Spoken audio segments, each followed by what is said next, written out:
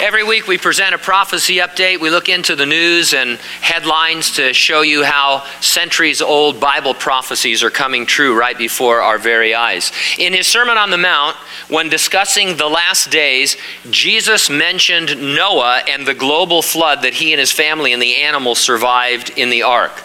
Jesus was making a comparison between God's judgment then and his coming judgment in the future 7-year Great Tribulation. The mention of Noah as a real person who survived a real event, the global flood, tells us that there will probably be interest in Noah and his ark in the last days. To put it another way, I know we are in the last days spoken of by Jesus when Noah is in the news. On December 12, FoxNews.com posted a story titled, "Archaeologist Claims Evidence of Noah's Biblical Flood." Here's some excerpts from that article.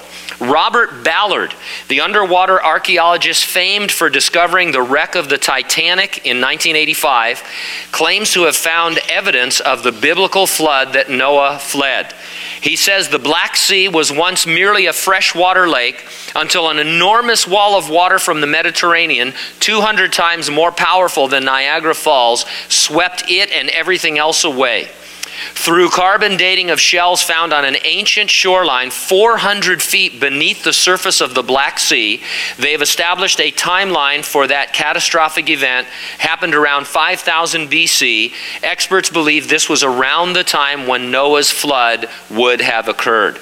Ballard says his team has found not just shores and shells, but pottery and even shipwrecks. Evidence, he says, that the theory is correct. Now, we don't need this to believe the story of Noah and his ark, obviously. If it was good enough for Jesus, it's good enough for us. But this is a real archaeologist who discovered the Titanic, which last I checked was a real boat that sank. And so he's saying, hey, yeah, I have found evidence of this pre-flood civilization 400 feet below, in the Black Sea area. And the only explanation for it is the global flood of Noah. Now, by itself, talk about Noah is weak evidence that these are the last days.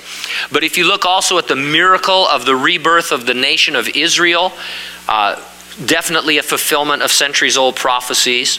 If you look to Europe and the rise of Europe as a united superpower, the Bible says that there will be a revived Roman Empire in the last days. And especially when you look at the rise and the explosive growth of technology in the very recent past, technology that could see us fulfill the mark of the beast prophecy of John from the Revelation, that everyone would have some kind of a mark on or in their body that would identify them and by which they would conduct all of their business. If you put all of these things together, it's pretty obvious that when you read the Bible, it's more current than tomorrow's newspaper.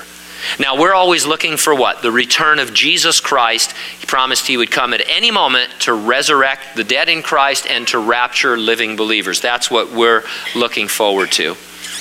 But as we see these things unfold, it excites us to serve the Lord and to get the gospel message out. You need to get ready and stay ready and keep looking up, because ready or not, Jesus is coming. Amen?